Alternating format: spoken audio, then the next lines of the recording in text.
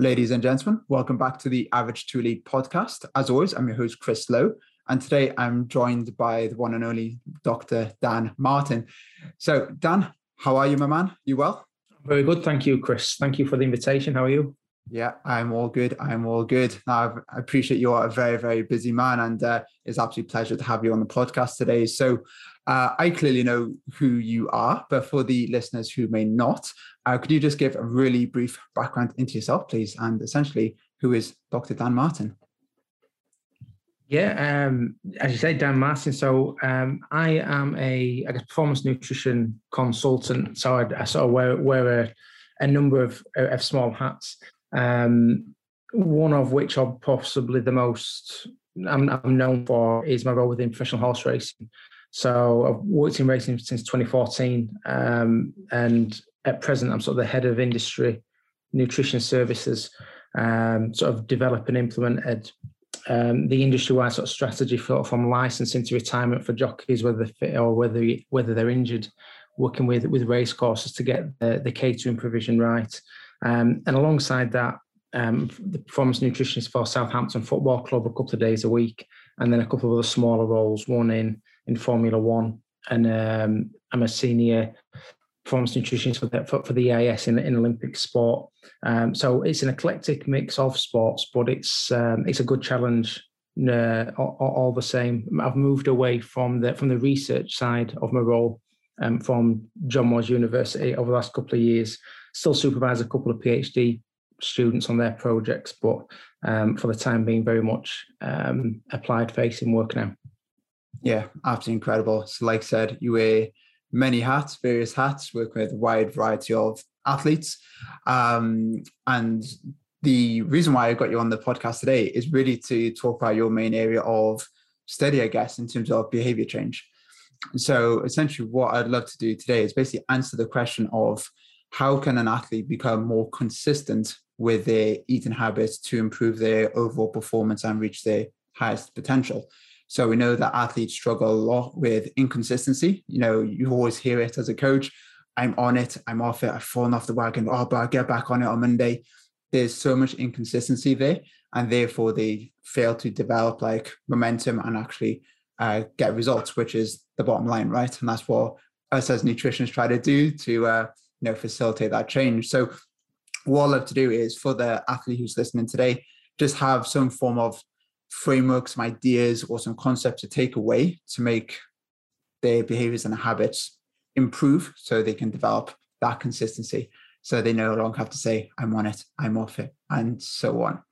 So to start off then, why do we feel that athletes are perhaps inconsistent? So why do they struggle with consistency from the eating side of things? I guess it could be a number of reasons. And when you're working with an athlete or a group of athletes or an individual athlete, the first thing I'm looking for sometimes is what are the barriers preventing that consistency? And also I'm interested in, well, what are also their enablers? What are the things that currently exist in their life that are good, that promote the behavior? Or actually, what are the things that don't necessarily exist that we can implement so we can effectively enable that consistency, enable that behavior that we're looking for. I mean, on previous, when I've done these sort of like previous conversations, the model or the three pillars of whatever behavior is, it's always been around the capability. So does the athlete know what they should be doing in the first place? From a knowledge point of view, can they make the correct decisions if they're faced with multiple choices of foods? Because sometimes they've got the intent and they've got the motivation and the will and they're committed to doing what they want to do, but the inconsistency comes from a lack of knowledge. Is it a case of, as I've just touched on there, what is the motive? What is the level of commitment that we're talking about? Do they just fancy it on a particular day because the weather's right, or the mood's right, or they're around the right type of people? So how committed are they? And then perhaps the biggest one when we're talking around inconsistencies, because the thing that changes most in most people's lives and athletes' lives is the environments that we sort of knock around in. So if you were to I guess, call up any one of your athletes at any time of day, they're probably in one of four environments, probably at home, they're at work, they're commuting to wherever they're going, sort of between places. Or if we're talking about athletes, they'd be at the place of competition, they'd be at a competition venue or a training facility. And are those environments set up to do what we want to do? And it may be a case of some of these environments are, and that's when we get the consistency.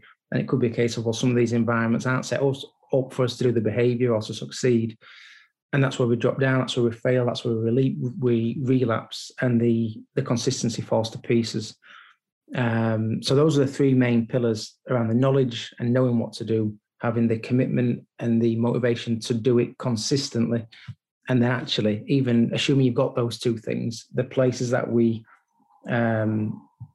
sort of frequent most often are those environments set up to do what we want to do, to keep that consistency.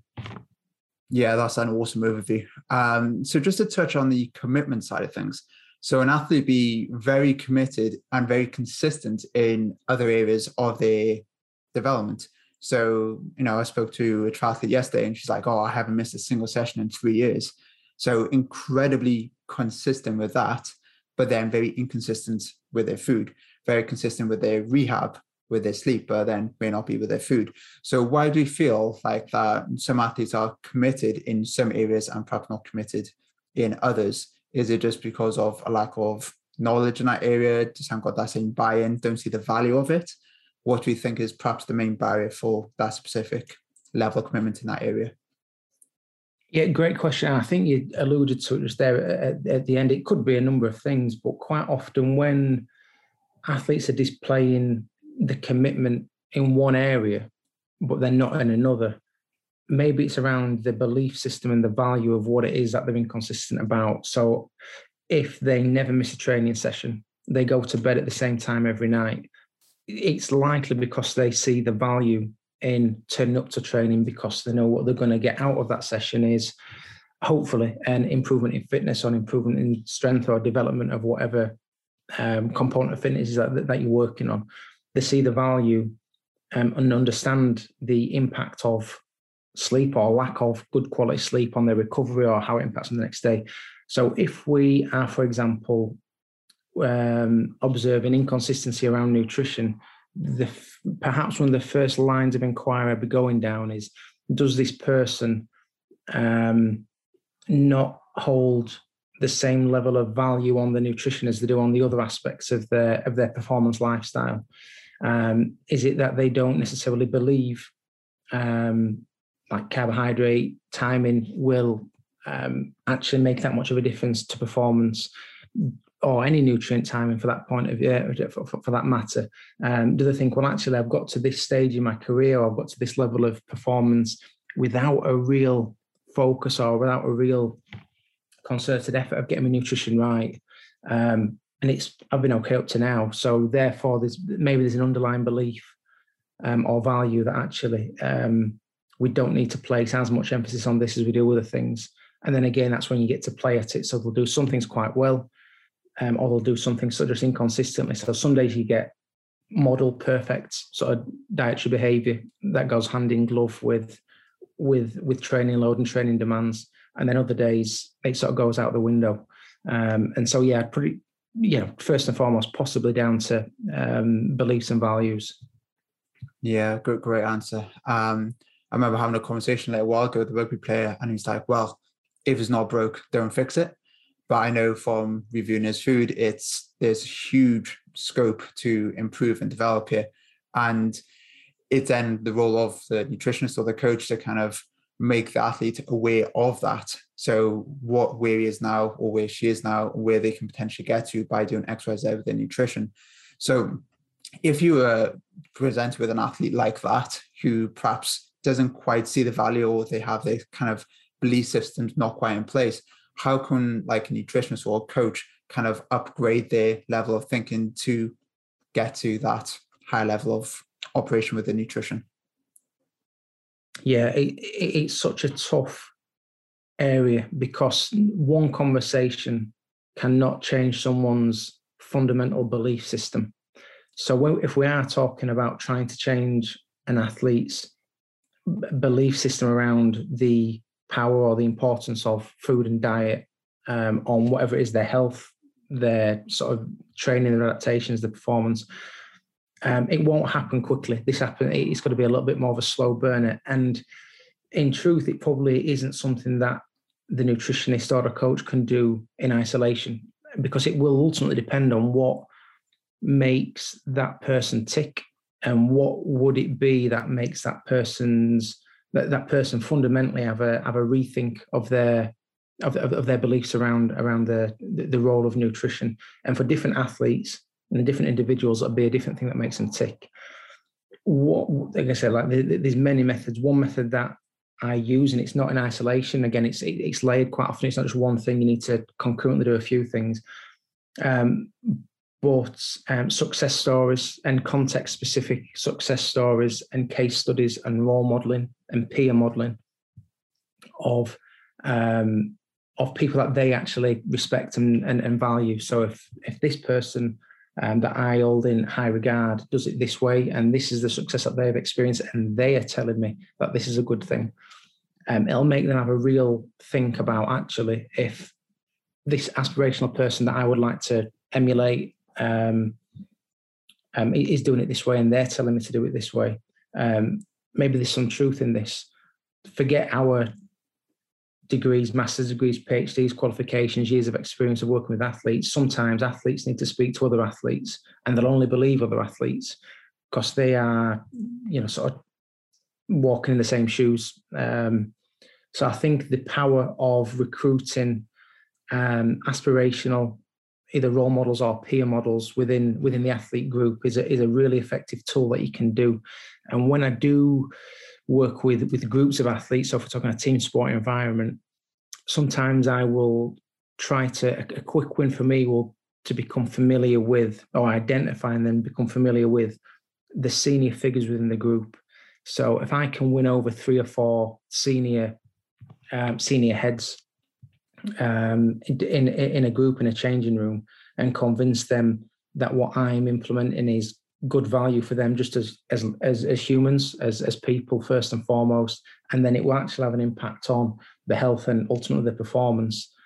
I don't have to convince a room of 30 people. I can try to influence a room of 30 people, but if I've got the correct 3 or 4 people on board, they can do a lot of the messaging in the shadows for me when I'm not around, because sometimes that's when the real influence and the real changes and the real, I guess the potential shifts in mindset take place. And maybe it's when you're not around rather than when you are around.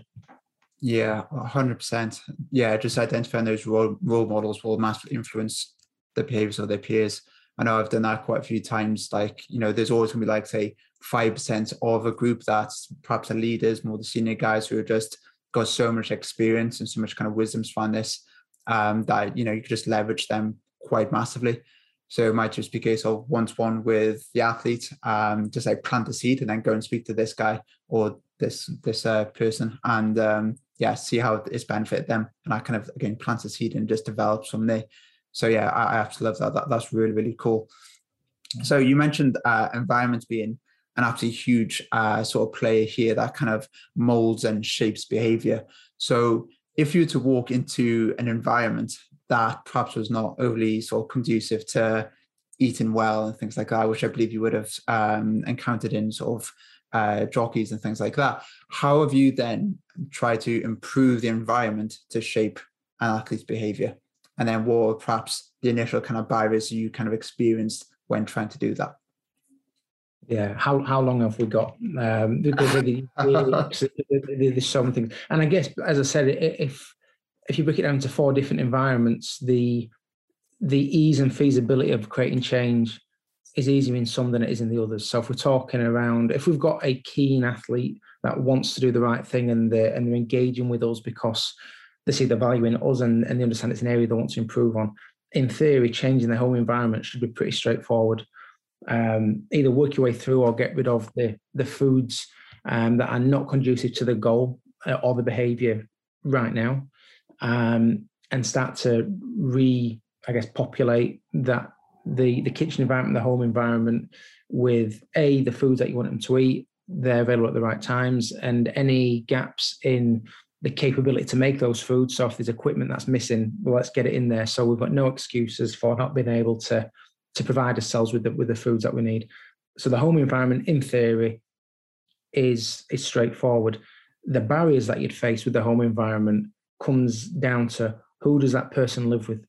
And so when we're talking about the environment, we're not just talking about the physical environment, we're also talking about the social environment, the people that are in these 4 environments as well. So if you're working with a young athlete, we may be in a house share situation where their housemate isn't an athlete and they're not overly interested in living an athletic lifestyle. So when I was saying there, get rid of maybe some of the foods, or certainly reduce the foods or the presence of foods and drinks that aren't conducive to the goal, or the behaviours that we're trying to instill in the athlete. If the other person that lives there has got no interest or no intent to support that person, or those are the barriers that you're going to run into. And sometimes it's not necessarily housemates. We see this with families as well. This could be your significant other half. They're not an athlete either, but just because you're going down a certain path or you've got a certain goal doesn't mean the rest of the family does. And so in those situations, those are the main barriers. And the way I overcome them sometimes is you've got to work with the athlete, and it comes down to the commitment and in the moment decision making to not relapse. And some of that will come down to emotional state and emotional intelligence and emotional control. And again, we can help coach them around that. But then also you can, if you've got the availability of a performance psychologist, if you're in a club environment, get them on board as well. So how can you get your athlete to, even in the presence of barriers or in the presence of things that could make you relapse or not follow the script, make the correct decision despite that, or actually just work with the family member or the housemate and equip them with, even though you're doing this and you'll have your stuff in, this is how you can support the athlete if you could. And some of it will just be social and emotional support for doing the behavior or achieving the goal, and some of it could be actual physical support. So whenever you're having this, if you could do this for the athlete, that'd be great. So you're trying to, I guess, carve your way around some of the landmines that may still exist, even though in an ideal world they'd live on their own and you just pull everything out. When we talk about club environments or certainly performance environments where an athlete may go to train, sometimes it's not in your power as the nutritionist. You don't have the influence, you might not have the budget. I work as a consultant. I'm there ultimately to advise and say, this is what excellent looks like and this is what best practice would be. I would advise you to invest some money into this or invest some space into that. Ultimately, it's down to the club whether they go ahead and do it.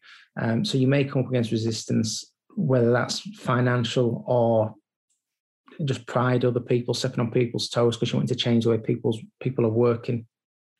And one thing I've come to learn over the last few years at least, and a lot of this came from my work in horse racing, because there was a heck of a lot of resistance to change. And as soon as you start asking someone to do something differently, i.e. chefs, performance chefs, catering staff, coaches, they're reluctant, even if it's a good idea. If you're just imparting or inflicting change on someone, you're going to meet resistance.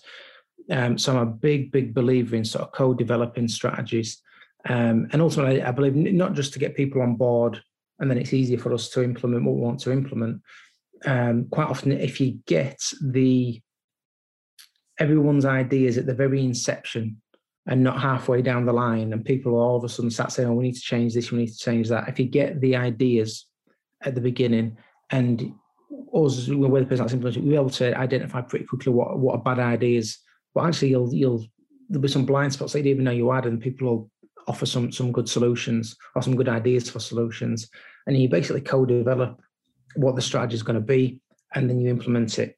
But because everyone had a say at the beginning, and it's not a shock because everyone was involved in discussions, whether they were focus groups or they were individual, there's a lot less resistance to change because they know the change is coming they've contributed to it, and hopefully, you can implement what you want to implement and get some of those performance behaviours in place. And naturally, there may be some compromises, and that may come down to budgets or whatever. But I think if you follow that blueprint, generally speaking, you'll get more done than not in terms of what you want to achieve. Yeah, that again, absolutely brilliant answer. And I'm really glad that you brought up the home environment, because obviously we can put like the best plan in place of, all right, let's reduce X food in the cupboards, let's put Y food back in, and we can like mold and change the environment there really well. But then it also account for like the social environments, like who's living in that environment that can influence those habits, because it's all well and good having a plan, but if they've had a bad day at work, bad day at training, and they perhaps like a little bit stressed or overwhelmed, or they have anxiety or something like that, then that can quickly unravel their original plan of action, because emotion overrides logic kind of 90% of the time. And then when they have like the misses in the ear, like, oh, it's okay, have this, you make you feel better, all that kind of stuff. So I'm really glad you kind of brought that side of it up. So in terms of like sports psychology as well, like I imagine you very similar to me, like that's had such a huge role in terms of allowing an athlete to be more emotionally consistent and therefore improve the eating habits at home or when they're away from the club, the training ground, away from training and stuff like that. So yeah, I'm really glad that you sort of highlighted the importance of that, because it is absolutely huge. So when it comes to, say, just changing their home environment, because most athletes listening to this will be where they spend most of their time really. How can we like slowly change the environment at home? Would you just say like, right, just get everything out of the cupboard, just throw it in the bin? Or would you say slowly do it over time? Would you then say like, okay, have some kind of foods in here that you like, whether it's that kind of hyper palatable, high fat, high sugar foods? Would you say, again, just throw it out? Would you say have a certain days of the week? Is there kind of any rules or guidelines that you put around just in terms of creating a home environment? Yeah, I think the short answer is no. I don't think there is. I think it will depend. In fact, it definitely does depend on the individual. Some people that I've worked with are almost perfectionists, and once they've committed, so this is the goal, this is what we're achieving, everything's out and everything else is coming back in, and this is the way we're doing it. And for them, that's fine. Other people, it's got to be graded. So in fact, when we talk about behavior change, there's sort of 93 recognized behavior change techniques. And when we're talking about this, for example, it rang in my head when you said around changing the home environment, and do we go all in, or do we do a bit of a drip feed approach? One of the techniques, and for some people this would work, and for others it just wouldn't. So again, it's our judgment as nutritionists to decide whether it's a good thing or not, is you can actually do something called overcorrection. And so let's say, for example, we need an athlete to sort of quite severely improve let's say the protein intake, done some dietary recall, they're looking through, they think they're having a good amount of protein, but it's low. There's basically like one intake per day. It's like high carbohydrate cereal for breakfast, there's a measly little bit of protein for lunch, and then there may be one decent portion for dinner, for example. And let's say we've tried to drip feed it in, let's get some eggs in for breakfast, let's get something more, and it's not working. A technique that you could use, and it depends how you frame it, you can dress it up as a bit of fun, or you can sort of say this is somebody dead serious. Overcorrection could be, you could say, for the next 7 days or the next 10 days, I want you to be a carnivore, for example. So I'm not actually too fussed about whether you eat fruit or veg or not, because I'm not going to get to this forever. This is a technique to try and kickstart, like sort of defib some protein intake into their life. So we could say for the next 7 to 10 days, you're going to be at home in this environment, 100% carnivore. So we're getting rid of the cereals, we're getting rid of the bread, we're getting rid of the fruits and the veggies. So for breakfast, I want you to have some eggs and some Greek yogurt. For lunch, I want us to have, it could be an omelette with some ham and some chorizo in it. For dinner, we're going to have a steak, or we're going to have some salmon, whatever it's going to be. So whatever your 2 or 3 main meals may be at home, we're going to purposefully overcorrect the behavior, knowing that in 10 days' time, we're going to sort of come back to some sort of normality, and the bread and the cereal is going to come back in around lunch for breakfast, for example. We're going to have salads and veggies in for lunch and dinner. But hopefully by overcorrecting the behaviour in the first place, because I've been doing it for 10 days, it'll feel bizarre to not put a good portion of protein onto the plate. And so some people might balk at that and think, I am mental. And think, well, no, I'm not getting them to do it forever. I'm not going to give them sort of micronutrient deficiency, because they can still eat those type of foods away if they eat out, or if they're at work or they're commuting, they can still eat what they want. But in this environment, we're doing this to sort of drill the desired behavior in. And then in, like I say, in a week's time, we're going to go back somewhere to normal. But the new normal will be, we have protein at every meal or every snack that we eat. For other people, it could be the other way around. They might think, I'm not doing that, or I can't afford to do that. There's a cost barrier to there, depending on what your situation is. And it may be much more of a gradual. What we need to do for the next 7 days is we're going to your dinner's fine. We're going to focus on breakfast. And then we'll build it up. But I'm actually a big fan of the overcorrection, because you can make it into a bit of fun. And I'm yet to experience failure with that technique. I mean, it's not something that I lead with, but it's when the obvious education and corrections aren't happening, it's like, right, let's go all in, let's overcorrect and let's see what happens, and it always works. That's a very, very cool strategy. Very, very cool. I guess you could do that with, if someone hasn't got enough vegetables in their diet, it's like, right, be a vegan for the next 10 days. Absolutely, yeah. And again, people would say, man, well, they're not going to do it forever. It's for the next 10 days only. It is quite good. Yeah, absolutely fantastic. And again, it just comes down to when it comes to habit formation, it's just repetitions, and just doing it more and more and more, and it just becomes a new way of doing things. And if we can really kind of accelerate the amount of reps you get in that space of 10 days, then hopefully that habit will form a little bit quicker. So that's really cool. And just going back to these sort of co-developing strategies, you mentioned it in a team environment, but we could perhaps do that in a home environment as well. Like if you're speaking with the family, the missus, or just like the lads you're living with, if it's an academy house, and then you can kind of co-create and develop a strategy there, and everyone likes contributing. Nobody likes being like, shut down, don't do this. So maybe at the start of like a season, it's a case of like, right, these are my objectives for the season.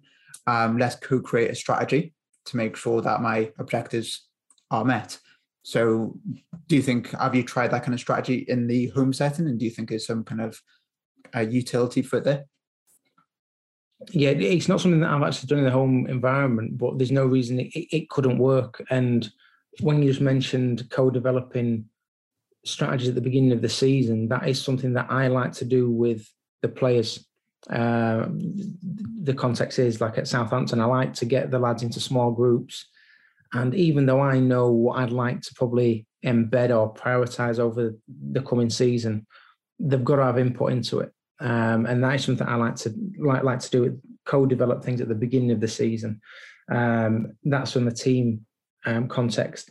But there's no reason you couldn't do that in a home context with the athlete, their wife or partner.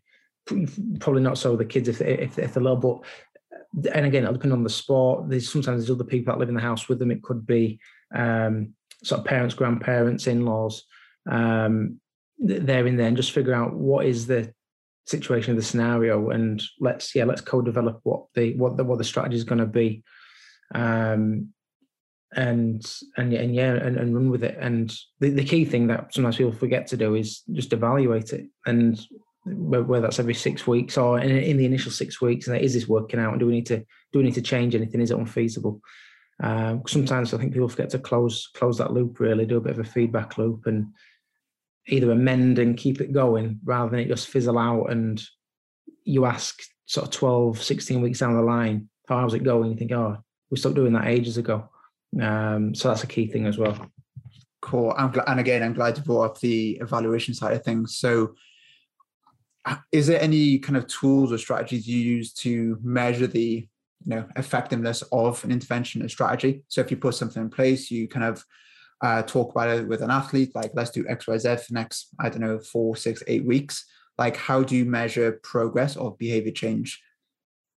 is there any kind of tools or metrics you kind of use there? Yeah, it'll depend on what it is. Obviously, if it's a goal-oriented sort of challenge that we've set, so we've set an outcome goal rather than a behavioural goal. Obviously, the behaviour will be the process that underpins what the outcome is going to be. We can use skin folds, we can use DEXA, we can do bloods to see has it been effective. In terms of the behaviour, it's so hard to genuinely assess behaviour because to an extent you're having to take what an individual tells you at face value, and that's why sometimes the metrics can help tell the story or find the holes in it if it's not quite true. So it really is. It's more of a guided conversations, guided sort of interviews, some sort of set questions. I'm a big believer in timelines quite a lot, and the visual aspect of it. So I usually get the big strips of white sort of A0 size paper that you can stick on the wall, and let's draw some timelines out. So from waking up in the morning to going to bed in an evening, what does it look like? When are you commuting? Where's your training window in the day? Where's the food? What are we eating? Blah, blah, blah. And sort of record that and keep that. And then, like I say, in 6 weeks down the line, for example, it could be a case of, right, let's redo that activity and let's just see, does it look the same or has it changed? And if on paper it's saying it's changed, but the outcome hasn't changed, the body comp's the same or the weight's the same or the physical output, whatever it is the same, then either the intervention's not working or there's some fibs being told, maybe. But that's what helps, just doing the quantitative and the qualitative sort of hand in hand to help put the big picture together. Yeah, absolutely. There's certainly a large element of underreporting for sure. And I guess that just comes down to the coach's relationship with the athlete. So, if you ask them a question and they say, yes, I've done that, what does that yes mean? Is it yes, I've actually done it? Or is it yes, just to get you off my back type thing? Mm-hmm. But yeah, it's good just having that kind of the process kind of monitoring and then ultimately the outcome, because that is, again, the bottom line. That is what you've set to sort of achieve. So yeah, that is absolutely huge. So if an athlete then succeeds in their outcome goal, do you have any kind of rewards or is there any kind of incentives put in place? And if someone doesn't achieve that outcome, is there any kind of cost to that? So I'm just wondering what you do at the end of that kind of, I don't know whether it's like a 4-week block, 6-week block, whatever that timeline is, what do you do at the end in terms of whether they've achieved that achieve that goal or haven't achieved that goal? Yeah, no, great question. And sometimes this needs to be factored in right at the beginning of the intervention. And again, there's so many variables depending on the context of, is this a person that's just doing it for themselves? If it's in a professional environment, is, for example, team selection, something that's going to be dependent on whether they achieve these things or not. So some people don't need external motivation to do what you want them to do. They're doing it for sort of internal reasons, intrinsic reasons. It could be something as simple as, I don't want to, if it's a lad's holiday at the end of the season, I don't want to be the fattest lad sat on the beach, with the group. And that's all they need. As long as I'm not the worst, that's all they need. As long as I'm the second worst, it's good enough for me. I just don't want to be the worst out of the group. For others, it's a lot more serious. And for others, it's got to be, to an extent, they need the incentive to do it, or the other way around. I guess it comes down to personality types, really, is the need, the threat of consequence to get them to do it. Some people prefer, I think everyone prefers the carrot to the stick, but some people need the threat of the stick to get them to do it anyway. And again, depending on the scenario, what that stick looks like depends. If we're talking about in professional football, the stick ideally would be, if you don't do what we need you to do, or like what the manager would like you to do rather than me, you don't get selected. That's not always the case. So they can still sort of perform suboptimal day-to-day sort of lifestyle choices and behaviours and still be, in theory, rewarded with a starting 11 shirt, which not just a nutrition, that could be recovery, that can be physiotherapy, that can be, it undermines the entire sort of sports science and medicine sort of program sometimes when it's like that. If we're talking about jockeys, for example, the consequence of not doing what we need them to do is they know they're going to have to acutely lose weight on the day, which as a general rule of thumb, they don't like doing. So the prospect of, if I do this right for the next 12 to 16 weeks with Dan, with Chris, I won't have to jump in the sauna, jump in the bath, sit in the car, blasting 35-degree heat out in a sweatsuit, whatever the method is, that's the reward. So some of it, but then for other people, it is physically tangible sort of rewards. It all depends on, I guess, the person and the context. And some people need it and some people don't. And if it's a person that does need some sort of guide to keep them between the lines, be that carrot or stick, you need to make sure that's part of the intervention probably early on, so they're aware of it, rather than all of a sudden, this is the goal, this is the process, we'll review in 6 weeks, and then in 6 weeks' time it comes along, and then surprise, you didn't do it, and then there's a consequence. They'll probably never work with you again. So yeah, if there's going to be a consequence, I think it needs to be agreed, or even if it's not agreed, i.e. it's come from a manager, someone higher up the chain, it's understood and it's been accepted, and then it's not us that are the bad people. Then we're just doing our job. But yeah, I think if they're agreed and understood earlier on, it can be a reminder, and it can keep people sort of between the lines and keep them going during those days when, motivation wanes all the time for whatever reason. As we said earlier, it could be motivated, it could be emotional, it could be whatever's going on. Sometimes that reminder of there's a reward at the end of this, or there's a consequence at the end of this, keeps people honest. Yeah, absolutely. And I like that you said that you need to kind of remind them that there's a constant reminder there, because some people might start like a nutrition program or an approach to improve the eating habits, and they get 10 weeks down the line and they almost forget why they started doing it. Like they forgot about the consequence, they forgot about the potential reward from it. So I think just having some kind of method in there, just as a consistent kind of tap on the shoulder, like, right, this is the reward, this is a consequence, and it just helps them drive kind of behavior and just, again, help them kind of stay on track, should I say, stay on it. And so, yeah, that is absolutely huge. When we kind of look at, say, again, just going back to our home environment, say it is with the family, the partner, stuff like that, do you feel like do you encourage like them to have a conversation with the kind of household member, just like, right, this is what I'm doing, this is the reward, this is a potential consequence, I need you on my side to help support that? Do you actively encourage those conversations to happen? Yeah, absolutely. And where the athlete feels comfortable, or I've built up a good enough relationship with them, I'd encourage them to allow me to have that conversation as well. We all know, like, for example, my wife's a physio, and anytime she tries to give me any type of like physiotherapy advice, I'll just do like, I'm not listening, because I'm that comfortable with her, I can just turn off. And that's you do that with your significant other and you're in a circle. Whereas I could have the same issue and an external physiotherapy tells me the exact same information. I listen to it because, for whatever reason, you listen because it's someone that you don't know, you're not as close to them, so you feel like you've got to listen and you take it more seriously. I think everybody can relate to something similar to that, and that can happen with athletes and the significant others.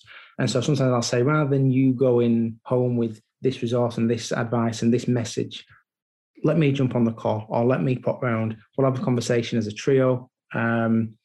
And they are more likely to listen. I think, actually, this is serious. This person's in my house sort of saying, we're doing this for this person, and these are the reasons why, and this is what we're trying to achieve, and you can help us with that. And the sense of empowerment and the sense of importance sort of goes up a notch.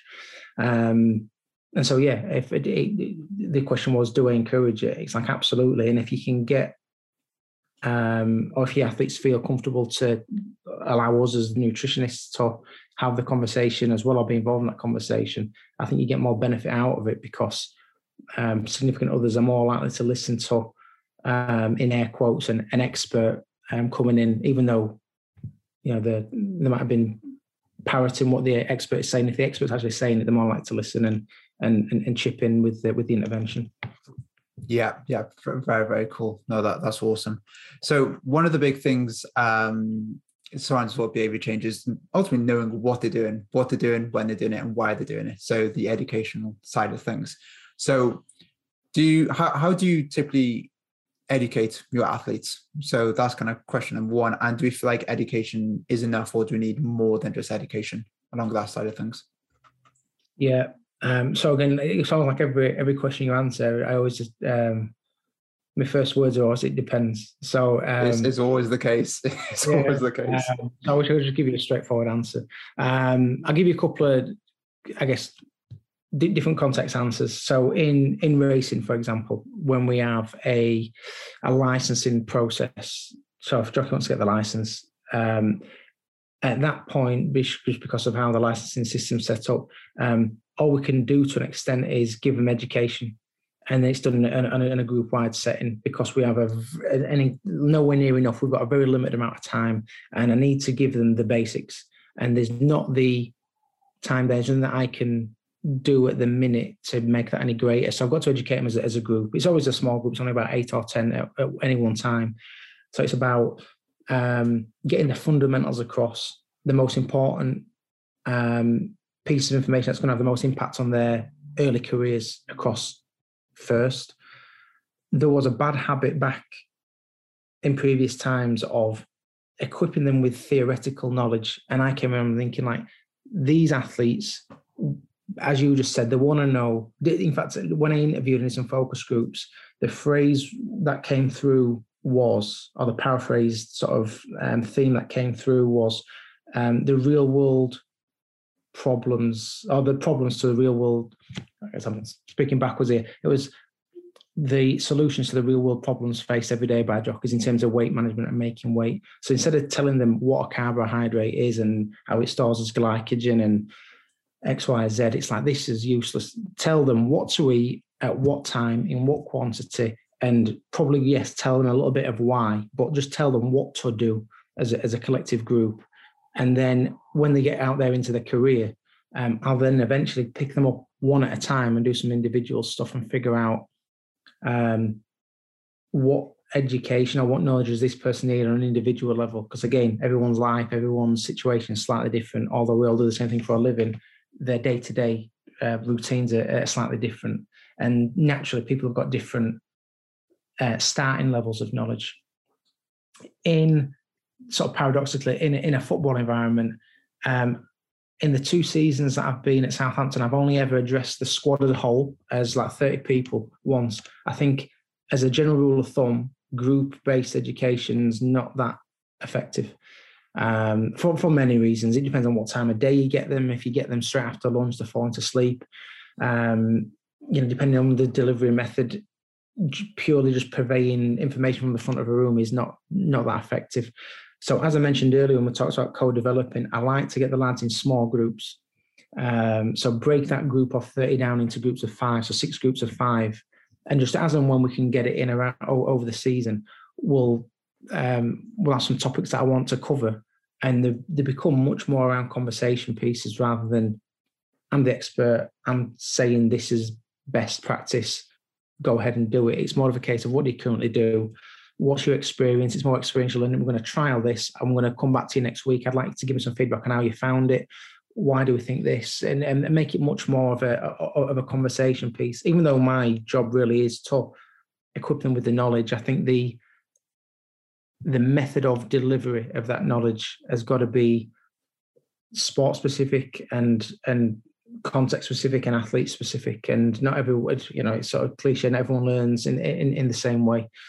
And is knowledge alone enough? It definitely isn't enough. I mean, the amount of, again, everyone's got different starting points. In sport, I'm working with athletes who have come through full academy systems since 8 or 10 years old. They've had 10 years worth of nutrition education in one form or another through the academy system. They know what to do. They actually know what to eat, at what time, in what quantity, and the reasons why, yet they still don't do it. So this is why it comes back to the much bigger piece, what we've already covered around, are those environments set up properly? and actually what is their values and their beliefs around the food, what's their emotional intelligence, their emotional consistency like, to make the right food choice at the right time, assuming they've got the environment set up and they've got the commitment and like I said, with the emotionally stable when it comes to food, they've got the knowledge to do what they need to do. But on its own, knowledge is a waste of time. And there's a million examples just from everyday life as to examples as to how we don't apply the knowledge that we've got, whether that's someone that smokes cigarettes to alleviate stress or feel part of a social group, or we all drink alcohol, but some people binge drink, even though you're thinking like, physically you've experienced it, what it feels like the next day, yet we still do it. We know what's going to happen physically. We know the consequences on as health, generally speaking, but we do it anyway. So knowledge on its own is not an indicator of behavior. And we all as practitioners need to be aware of that. And our athletes themselves need to also be aware of it. Just because I know what to do doesn't mean, right, I'll invest a few quid on doing an online course and upskilling my own knowledge. You've got to be proactive. You've got to make changes to your environments and probably get the people around you on board as well, if you're serious about making some meaningful changes. Yeah, 100%. And as I think as Ralph Waldo Emerson quoted, like, an ounce of action is worth a ton of theory. So, you can be as educated, you can have a PhD in nutrition if you want, but if you don't implement any of it, then it's pretty much pointless, and then you're not gonna improve. So that's absolutely huge. And I completely agree and have the same experiences with regards to the group environments. Like when you, like last year in say Wasps, for example, I did one talk at the start of the season, which we kind of saw straight away, like it's the end of the day after lunch. They've had a huge day of training. They've had a lot of content in terms of the technical, tactical. They've had the sports psych support in there, and they were completely gone. And literally like 3 minutes into it, I was like, this is just a waste of time. So after that, it's like, right, we'll just do more one-to-ones, more small group stuff, and it's far more impactful. And as you said, like, everyone's at different levels with their own kind of skill set and nutrition knowledge. So having that conversation with them is far more, empowering in terms of what they can do off the back of it. So I think that whole kind of big group kind of setting with certain athletes anyway is kind of gone. And I think that's almost some of the expectations for nutritionists. Like, we need to come in, deliver a series of workshops and stuff, where it really just isn't the case for some athletes anyway, especially in like a team-based setting for sure. So cool. That was really, really very thought-provoking, and I know I certainly took a lot away from that. So do you have any kind of like final kind of pointers with regards to an athlete if they're looking to make a change? So if, for example, an athlete came to you and we know they're just inconsistent, what would you say is like the top three? I know it's going to be difficult because you're going to start with, it depends, but what are the top three things an athlete can go away right now to implement into their own athletic development plan to improve their eating habits? If you had to pick a top three, what would you suggest? Yeah, you put me on the spot here, Chris. The first thing that I do is actually make sure that you're changing the right behaviors, because as humans, we tend to go for the path of least resistance and think, well, that sounds quite an easy quick win. And sometimes the quick wins are the right things. But if we're talking about changing performance, the one thing that I always start with is making a list of all, I guess, the performance nutrition behaviors, from what are we doing to support health, what we're doing around the training windows to fuel the session before it, within it if necessary, and drive the adaptation after it, and what we're doing on competition day, whether that's a race or whether that's a match. And so I'd make a list of what are all the nutrition behaviors or the nutrition actions that we need to take to do all those things, and be honest, do a little bit of an assessment on which things do I currently do and do well, which things do I do but I'm inconsistent with, and where are the actual areas, if we list them down, that's a blind spot, or if I'm honest, I don't do it anywhere near as good as I should do, I just don't do it. That'd be my first one, do a bit of a needs analysis on where are the areas. The second would be, of that list of, I guess, the red and the ambers, the things that we're not doing very well at all, or the things that we're doing inconsistently, prioritize maybe 3 of them. You might have a list of like 6, 7, 8, maybe more. if you try to do too many things at once, it'll all just come down like an house of cards. So I'd say pick the best, in air quotes, 3, and the best may be the 3 that's going to give you the biggest return on performance. But then one of them actually may be one of those quick fixes just to get the ball rolling. So pick the best 3, and you'd make a judgment on what those 3 are. And then the third one would be, I guess, ultimately what we have discussed here on this podcast. The third would be hit rewind, listen to this podcast again, and are the environments that you are in most of the time set up to do what you want them to do? I think the environment for me is the key one, because I think most people can exercise a certain level of common sense and or quick knowledge, quickly learn the key knowledge to do what to do. Are the environment set up to do what we've just shortlisted and we're going to implement, do the review, and then hopefully change those 3 behaviors, go back to your list, what are the next 3 that we're going to do? And over time, hopefully if everything's on a green light because everything's in place. Yeah, absolutely perfect. So top 3 is do needs analysis, look out areas you can develop, identify the red amber. It might be perhaps 7, 8, 9, 10, pick the top 3, some low hanging fruit to get those quick wins. And then just make sure the environment is supportive to mold and change those behaviors. So that is absolutely superb. And again, just pick 3, do them over time. And then once you got the greens there, then you pick the next 3, perhaps the next 3 red ambers. And then over the course of 12, 18 months, that's when we have a nice list of greens and you got high performance eating. So absolutely incredible. So Dan, really, really appreciate your time. You've delivered a huge amount of value today. And I know that a lot of athletes will take much of this away and start implementing it into their own lives. So thank you very much. It's been an absolute pleasure. And for anybody who wants to follow you, or get in touch, where's the best place to do so? I try to be reasonably active on Twitter, so you can get me on Twitter on @NutritionDan, and I'm on Instagram at NutritionDanM. Nice, very, very nice. So Dan, once again, a big thank you, absolute pleasure and a privilege, and have a fantastic bank holiday weekend. Likewise, pleasure's mine. Thank you again for having us.